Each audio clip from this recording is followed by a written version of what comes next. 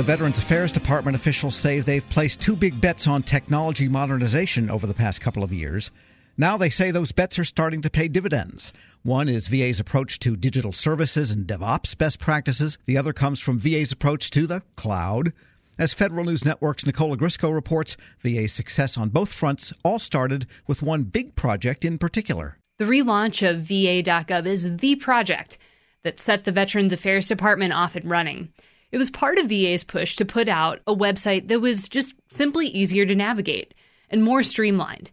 But the launch of VA.gov set the department on a path toward better DevOps best practices, and it completely changed VA's approach to the cloud.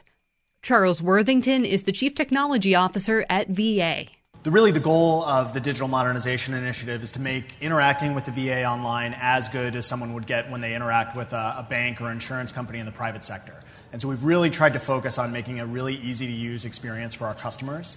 And that culminated in the relaunch of VA.gov, which you'll see now is a very customer-focused web product. It focuses on trying to connect our customers with the top tasks that they need from the VA, including the ability to log in and see a unified picture of the services they get from the VA, whether those come from the health side or the benefits side. The new version of the site launched back in November. Since then, online healthcare applications are up 50% compared to this time last year. That success is encouraging to the department, and Worthington says it shows VA is ready to take its approach to DevOps to the next level. Where we are right now is wanting to really scale the usage of those approaches up. So better integrating our operations and our development teams so that we have more a holistic view of delivering the products that our business customers need. So the reason I asked who works at the VA, I know many of you probably have projects that you feel like they could have been going better, or maybe you've got some parts of your company that are really itching to use the sort of the modern tool set, automated deployments, wanting to do blue-green deployments, wanting to apply automated test suite. If that is you and you have a team at the VA, or your company has a team that wants to use these techniques, I want to know about it, because we are looking for more parts of our ecosystem to expand these, I'll just broadly call them the DevOps principles, because we have seen the success of these approaches on a few of our projects, and we're looking for the right places to expand them. The relaunch also served as a catalyst for the department's approach to the cloud. The VA Digital Services team set the example and migrated the new site to its growing enterprise cloud. Here's Worthington. So we have something called the VA Enterprise Cloud, which is basically a consistent way to get to a couple of our cloud vendor partners. We use Azure and AWS at the moment. And that approach, I think, though it took a little while to get started, has been pretty successful in making it possible for multiple teams at the VA to start migrating their applications to the cloud without having to sort of rediscover how to procure the cloud on their own. And so we're seeing a lot more traction getting applications out of our own data centers and other leased facilities into the commercial cloud, which is a big win for us. VA currently has about 900 different applications. Not all of them will move to the enterprise cloud, but at least 350 of them will by 2024. Dave Cantanoso is the director of VA's Enterprise Cloud Solutions Office. He says VA will move the 350 in quarterly waves.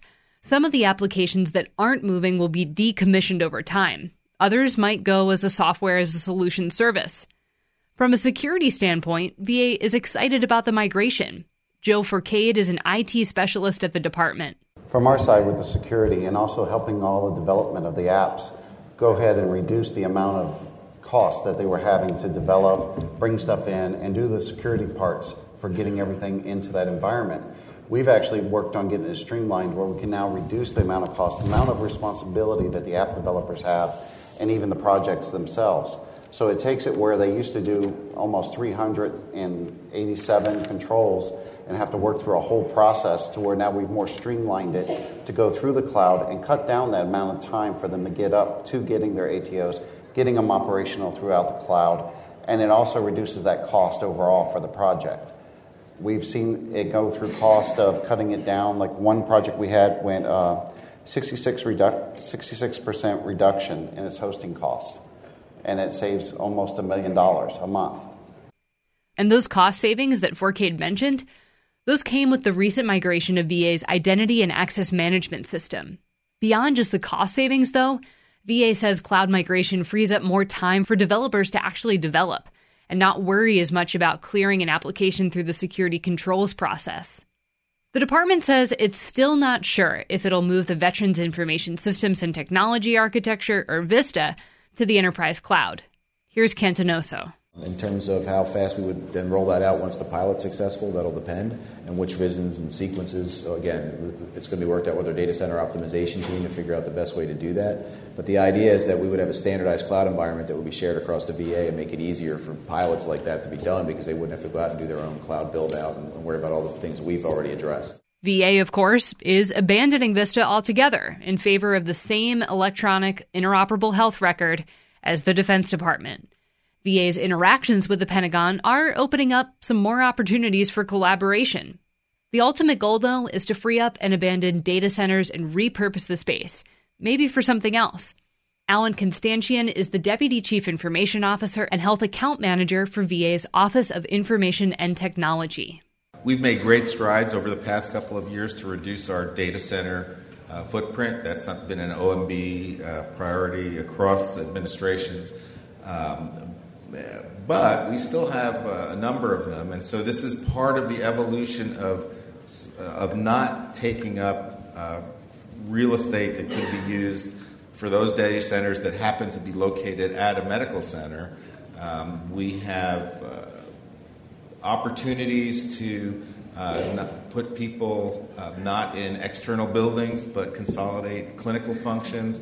Having a server room that we can convert into clinical space is always welcomed by the medical center staff because they'd rather have that than a bunch of machines taking up the valuable space in the medical centers.